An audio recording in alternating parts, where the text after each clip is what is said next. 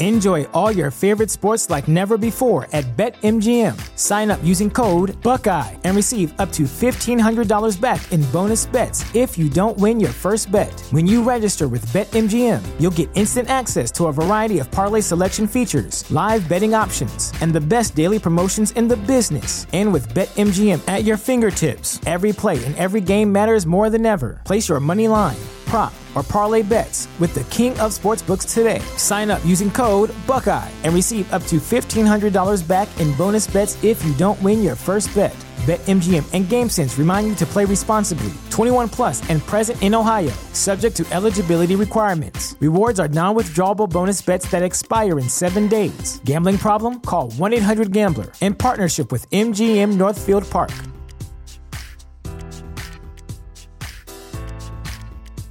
Say goodbye to your credit card rewards. Greedy corporate mega stores, led by Walmart and Target, are pushing for a law in Congress to take away your hard-earned cash back and travel points to line their pockets. The Durbin-Marshall credit card bill would enact harmful credit card routing mandates that would end credit card rewards as we know it. If you love your credit card rewards, tell your lawmakers, hands off my rewards. Tell them to oppose the Durbin-Marshall credit card bill.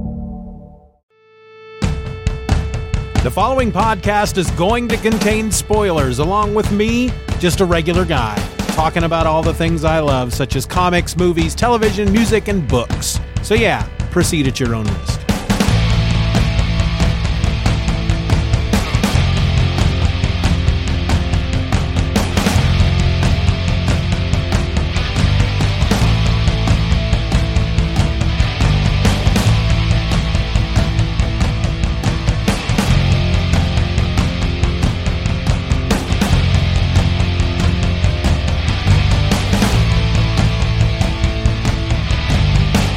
I'm often sitting here ready to record. I hit record. I know that what I'm doing here is the intro to the show. And typically I just say, hello and welcome to another episode of Just Another Fanboy. My name is Steven, and I tend to feel that gets a little old.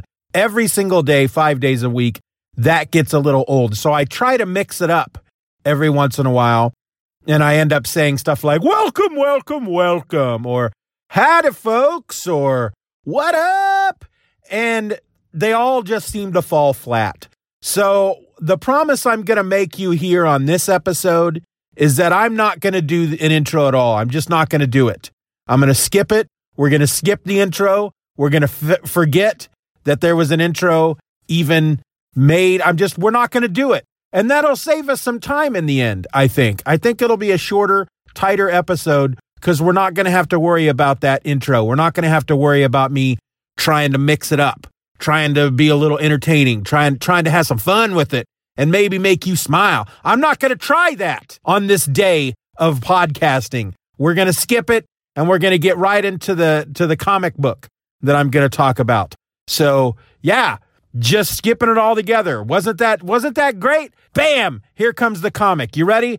X-Force #1 from June of 1991. So it's got art by Rob Liefeld, written by Fabian Nicieza, letters by Chris Eliopoulos, colors by Brad Van Catta, and the editor on this is Bob Harris. And your main editor, your editor-in-chief is Tom DeFalco. But that's not how it's listed in the book. If you're looking at the book itself and you're looking at the credits, it actually, the way it reads is Rob Liefeld, everything but, and then it gives your writer, your colorist, your letterer, and which I find a little silly. We'll get to the editors here in a second, but I find that a little silly because it's like Rob Liefeld is doing everything but all this other stuff. So basically he's just penciling and inking. They could have just said that, but it's no. Rob Liefeld's doing everything. Everything on this book is all about Rob Liefeld. Except for the writing and the colors and the letters. But everything else was done by Rob Liefeld. They were really, you have to understand, we'll talk about this more a little bit later. You have to understand that at this point in Rob Liefeld's career, he was a freaking superstar. He hadn't been on the Spike Lee, Levi's 501 Blues jeans commercial. Yes, he did that. We'll talk about that maybe in a minute too. But he was, if not at the peak of his career, he was almost there at this point. He was a superstar. He was doing New Mutants. He had come on to New Mutants, and that's where he really made his name. And then they gave him this book. He created many of the characters, from what I understand, but this was his book. He didn't write it, though, but they were selling it on the fact that Rob Liefeld was on the book, which is why I'm assuming in the credits it says Rob Liefeld, everything but all the other stuff. So what started off this little tangent was I was going to explain how it listed our editor and our editor-in-chief. It lists them as Bob Harris, Baggy Eyes, and Tom DeFalco, Baggy Boss. Anyway, so let's talk about the story. I mean, you can't have a discussion about a book by Rob Liefeld back when he was nearing the peak of his career without talking about the art. You really can't do that. And we're going to talk about the art. We're going to talk about Rob Liefeld, and we're going to talk about the time that this book came out. But let's talk about the story first. So this is a collection of mutant heroes, X-Force, made up of Cable, which was a creation of Rob Liefeld, Domino, who I think he also created, Cannonball, Warpath, Feral, Boom Boom, and Shatterstar. Now, among the rest of those, Cable, Warpath, and Boom Boom, I believe all came before Rob Liefeld. I know he didn't create Cannonball. Warpath is the brother of the original Warpath. Boom Boom, I remember being part of his New Mutants, but I don't know if he created Boom Boom or not. Feral looks very much like a Rob Liefeld creation. She is you can kind of infer what kind of character we're talking about. But basically think of Tigra from the West Coast Avengers, but stick her hair all up and make her all, ooh, I'm gonna, Kitty wants to kill. That's who Feral is. And then Shatterstar, I believe, is also a Rob Liefeld creation. And he is, I believe he's from the same dimension that Longshot is from.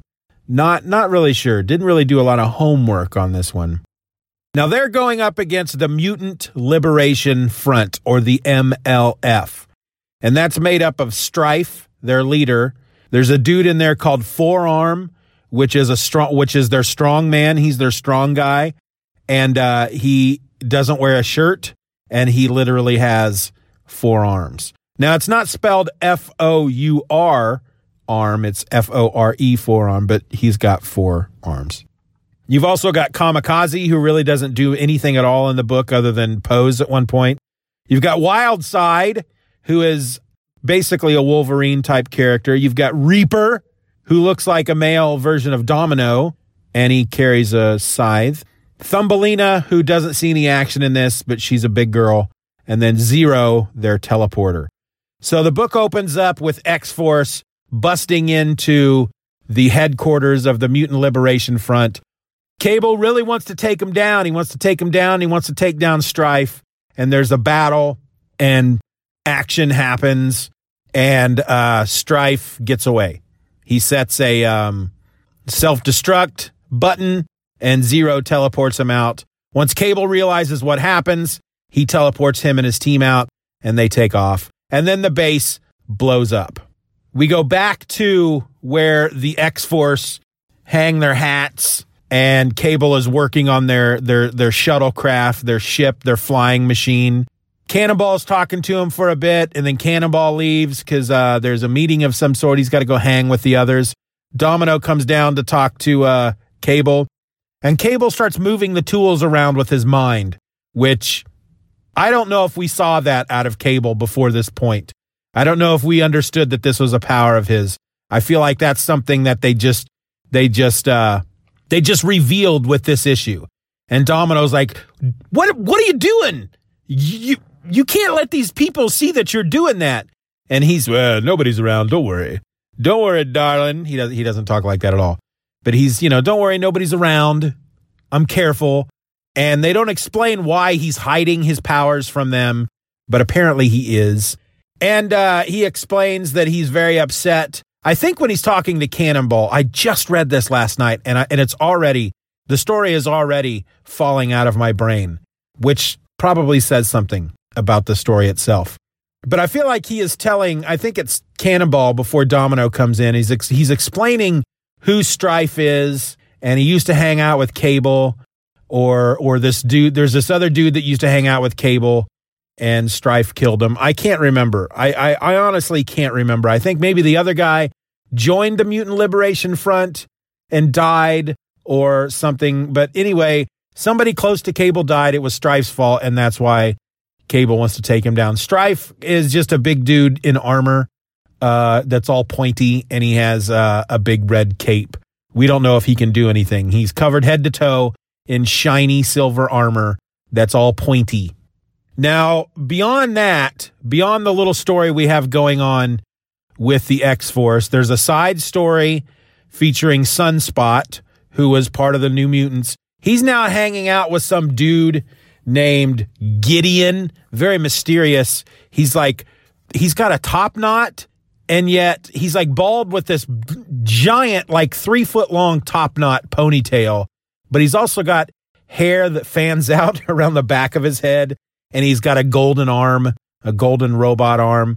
And when we first see him, he and Sunspot are training. Roberto, I think his name is, Roberto da Costa. That might be his name. Again, a lot of the story is while I can remember some of the bits, a lot of the specifics just didn't cling to the old brain. But they're training for something. Maybe they're just having a workout. And then they need to take off because they're going to a meeting, which they refer to as the Jankos stock buyout. So they get in their suits and their ties, and they go to this corporate boardroom where this woman comes in, and she's like, hey, I'm a blah, blah, blah. Her last name is Jankos. And I want you to meet my partner. It's Black Tom, who is Cassidy's brother. Cassidy is, Banshee. Remember Banshee from X-Men? This is his brother. And he's a bad guy, and he tells them all I'm not even going to try an Irish accent, but he basically takes them all hostage, and you're like, what? That's how you're supposed to react. I'm taking you all hostage. And Gideon is looking at him with a shocked face, and you're supposed to go, what? He's taking Gideon, who we've just met, as hostage? What? I mean, yeah, we know who Sunspot is. If you've never read the book, if you were just coming into X-Force #1 blind, you'd have no idea who Sunspot was. They really don't explain it too much. And then beyond that, there's a third storyline where S.H.I.E.L.D. is investigating the explosion of the Mutant Liberation Front headquarters, and it's headed up by a S.H.I.E.L.D. agent by the name of G.W. Bridge. And I don't believe they've ever said it, but you know that has to stand for George Washington. George Washington Bridge. That's his name. And so G.W. Bridge and his team, they're on the site, and they figure out that it was Cable who was there. Cable was there. And so he makes a call to Nick Fury, and he's giving him an update. And Nick Fury says what I think is probably one of the most ridiculous things I've ever heard Nick Fury ever say. He basically says, give me AIM. AIM is if you're not aware, they are a militant, technologically advanced army of dudes that always try to take over the world. Give me AIM any day of the week, something like that. Dealing with Hydra is like a kiss from my grandma. Hydra, also another militant, technologically advanced army of bad guys trying to take over the world. So, give me AIM. Dealing with Hydra is like a kiss on the cheek by my grandma, but not Cable. I can't deal with Cable. So he'd rather deal with two different technologically advanced super armies than this one guy, Cable. So that what they're trying to make you feel like, holy crap, what's up with this Cable guy? If Nick Fury would rather go toe to toe with two armies than this one dude, he must be a BA. And I didn't get that at all. I found it ridiculous. Now, keep in mind, I read this as when it came out. In 91, I would have been 17. And maybe as a 17-year-old, I read that and went, whoa, Cable must be a BA. But reading it now, I just went, that's ridiculous, Nick Fury. That's what we call hyperbole. You are delving into the realms of hyperbole. You are throwing out some major hyperbolization about this one man. No way in your best day would you prefer, hey, we have AIM and Hydra over here trying to take over the world, and then we have Cable over here fighting the Mutant Liberation Front over on the other side of the world. I'm going to go deal with the armies, not because I think it's more important, because they're armies and they need to be stopped, but because I think I'll have an easier time of it. It'll be like a walk in the park. I'll go over there and I'll slap them on their wrists and they'll run away crying. I'm not going toe-to-toe with that one man. That's craziness. That's crazy talk. I just found that ridiculous. And so after his talk with Nick Fury, G.W. Bridge tells one of his little S.H.I.E.L.D. minions to get the Canadian government on the phone because it's time to call in Weapon X. And that's how it ends. Bam, bam, bam, Weapon X, which was supposed to be Wolverine, but I don't think it's Wolverine in the book. I can't remember who it is. And having read or heard some rumors recently, I don't think it's supposed to be Weapon X. I feel like Rob Liefeld has come out at some point and say, no, it's Weapon 10. So I don't know, but I'm assuming it's Deadpool because he makes an appearance at some point because Rob Liefeld did create Deadpool. But I have the Epic Collection, the X-Force Epic Collection, so I am going to keep reading. So let's talk about the art for a moment because I did enjoy the art. Now, I look at it now with my old man eyes, and I enjoy it only for nostalgic purposes because I look at it now and I'm just, this stuff is ridiculous. And the poses are terrible. And Cable has these giant shoulder pads on for no apparent reason. Everybody has, now the pouches, everybody makes fun of Rob Liefeld for his pouches. And yes, most everybody in his books they just have way too many pouches. There's just no reason for somebody to have so many pouches on their costume. But what I think is more ridiculous than the pouches are the leg bands that he makes people wear. Practically every person in his comic has no less than one leg belt. And on that leg belt usually are pouches. But Cable's got these giant shoulder pads, like 6 or 7 leg belts with pouches all over them. He, depending on which panel you're looking at, will determine which gun he might be holding. In one panel, he's holding a long bazooka-shaped gun. And then in the next panel, it's more of a wafer-thin, vertically flat rifle of some sort. So I don't know if they've ever explained that he has maybe Hermione's bag from Harry Potter that can just hold anything in it. Basically a TARDIS that one of his belts, maybe one of the pouches on his belts is like the TARDIS. It's bigger on the inside and he can just constantly pull out all these different guns. G.W. Bridge also had freaking belts around his legs and pouches, and he had this crazy communications rig set up around his head. Shatterstar has this padding around his face that I don't quite understand. Warpath, his costume is pretty much the same costume as the original Warpath, and he's got this fringe around his calves and his shoulders. And the fringe is always in motion. Even if he's standing still, it's always just sticking up. Now, there were 1 or 2 panels where he's standing still and the fringe is at rest. But many panels, he's just standing there and the fringe is just sticking straight out as if he's running headlong into something or the wind is blowing at him from all directions. But what you have to understand about Rob Liefeld from this time period, and I'm only going to give you my personal experience with Rob Liefeld, because when I came across his artwork, it was like a breath of fresh air. It was like nothing I had ever seen before. It was very dynamic and kinetic compared to a lot of the other stuff that was out there. most everything that you were reading had very similar style. Marvel had a quote unquote house style, and there were certain artists that would somewhat stray from the house style. John Byrne was very much the house style, but you could pick out John Byrne's artwork. You had guys like Bill Sienkiewicz, which for some reason I had read his New Mutants, but his artwork never. It's weird because I look at it now and I'm like, why didn't I freak out about this artwork?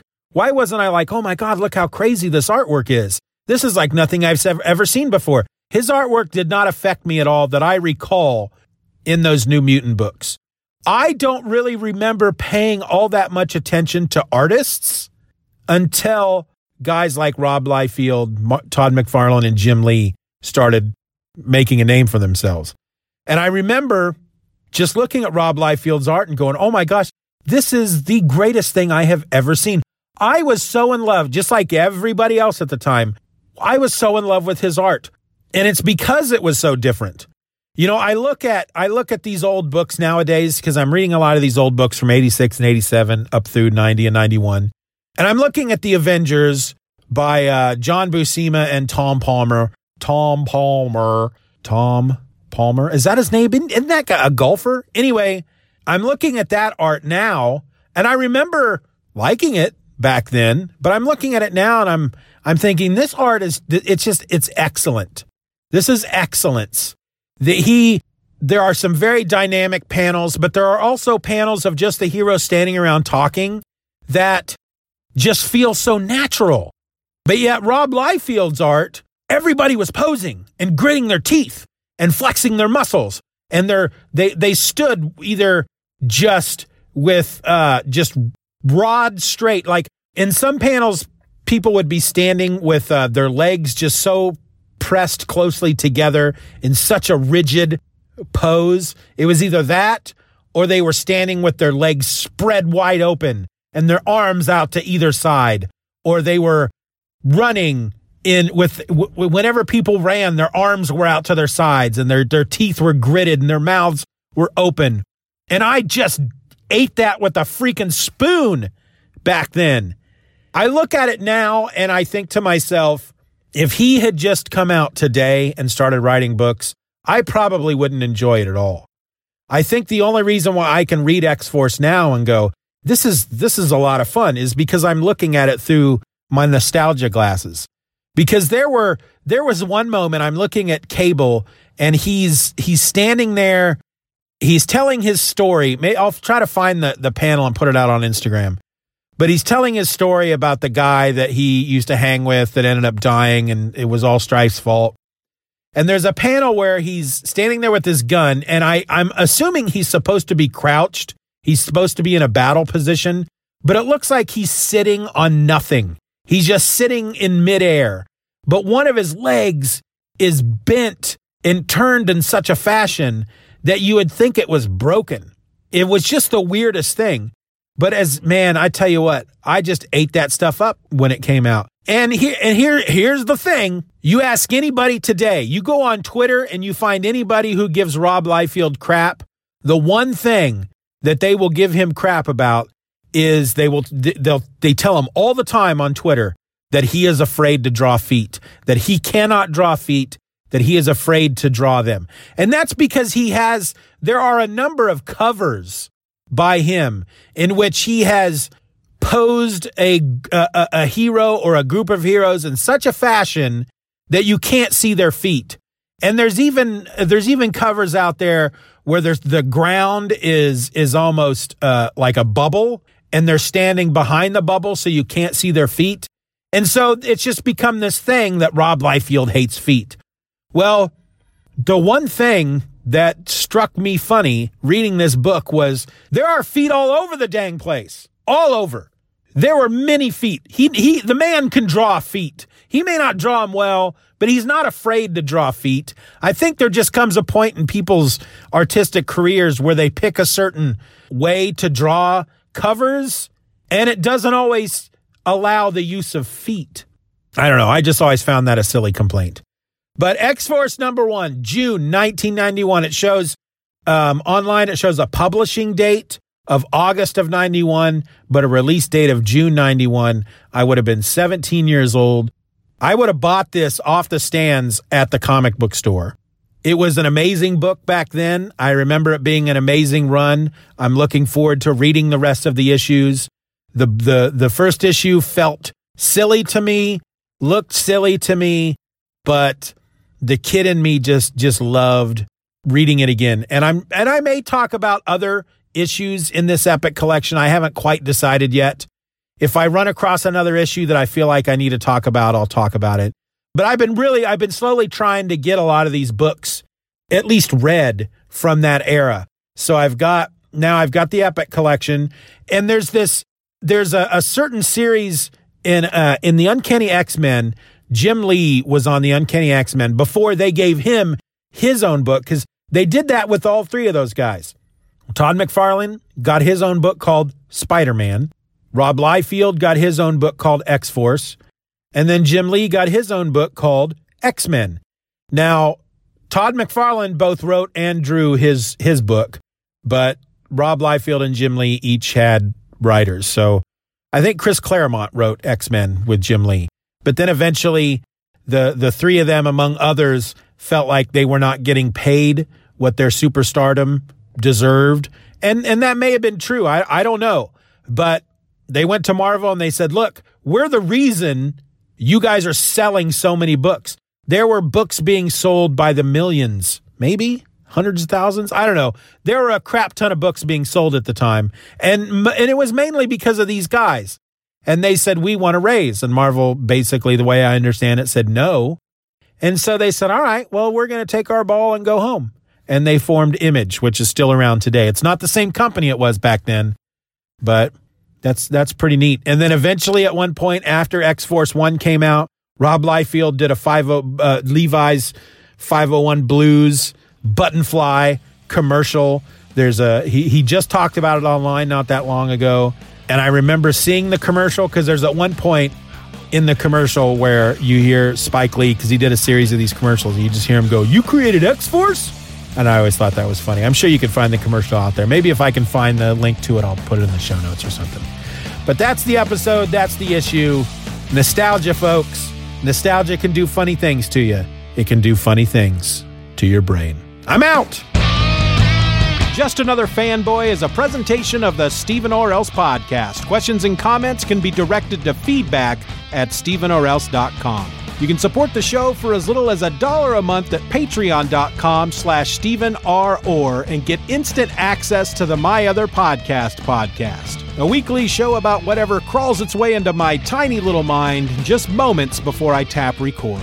You can find me on the World Wide Web at StephenOrElse.com or find me on Twitter and Instagram by searching for @StephenOrElse. I also encourage you to subscribe to the show, leave us a 5-star review, and share this episode with a friend. Just Another Fanboy is a proud member of the Comics Podcast Network. You can find that over at comicspodcasts.com. All links will be in the show notes.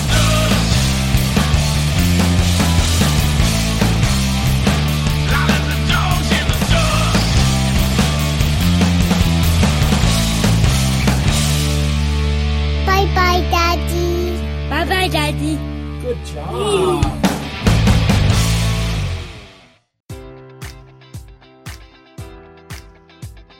Enjoy all your favorite sports like never before at BetMGM. Sign up using code Buckeye and receive up to $1,500 back in bonus bets if you don't win your first bet. When you register with BetMGM, you'll get instant access to a variety of parlay selection features, live betting options, and the best daily promotions in the business. And with BetMGM at your fingertips, every play and every game matters more than ever. Place your money line, prop, or parlay bets with the king of sportsbooks today. Sign up using code Buckeye and receive up to $1,500 back in bonus bets if you don't win your first bet.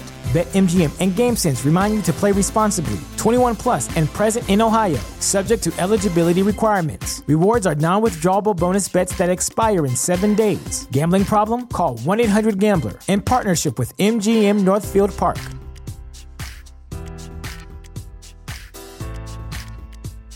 Say goodbye to your credit card rewards. Greedy corporate mega stores, led by Walmart and Target, are pushing for a law in Congress to take away your hard-earned cash back and travel points to line their pockets. The Durbin-Marshall credit card bill would enact harmful credit card routing mandates that would end credit card rewards as we know it. If you love your credit card rewards, tell your lawmakers, hands off my rewards. Tell them to oppose the Durbin-Marshall credit card bill.